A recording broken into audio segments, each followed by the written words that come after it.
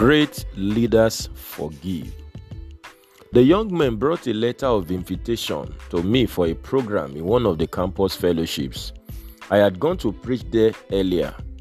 I noticed some errors in the letter. It was the second time I was correcting them on the same issue. I sincerely responded, "I forgave you the first time concerning this, but this time around I will not forgive you."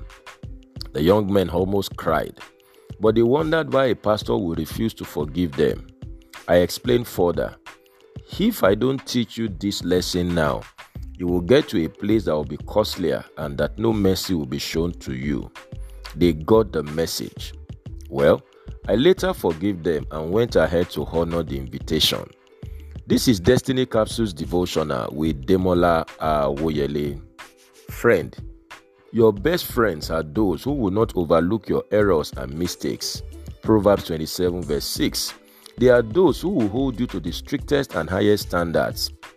You need people like that in your life. You need to meet your trainer before you get to your place of test. Galatians 4 verse 1 to 2.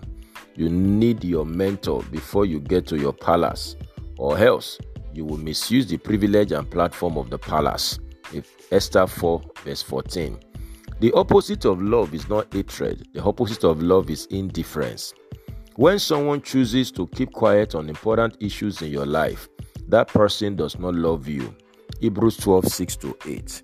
But the person that won't keep quiet, the person that keeps holding you to accountability, is your greatest blessing in life. Some will love to hang around those who cannot talk to them. They love the voices of sycophants in their life. 1 Kings 12 1 to 16.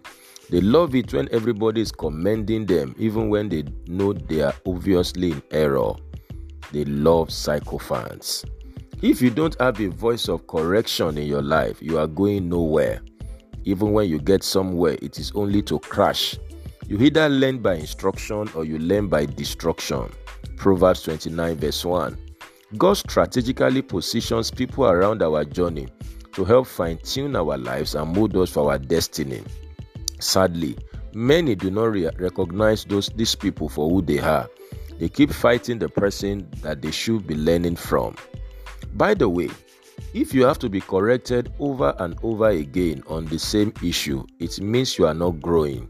One of the decisions you should make in life is that you will not be corrected twice on the same issue, be it at work, home, church, or even in your relationship with God. You will be that man or woman who receives correction gladly and makes necessary adjustments. Psalm 141 verse 5. Great leaders forgive. They have learned to find balance between discipline and love. Discipline will make you hold people to the strictest and highest standard of behavior, while love will cause you to make allowance for their fault and frailty. Philemon 1 verse 10 to 18. That is who God is to all of us.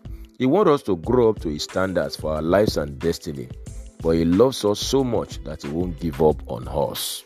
I pray for you today that you will become the great leader you are meant to be, and may you locate your trainer and your mentor before you get to the ring of destiny, and may you fulfill your God-given destiny. This is a blessed day for you. Go and win with Jesus. You will succeed. And bye for now.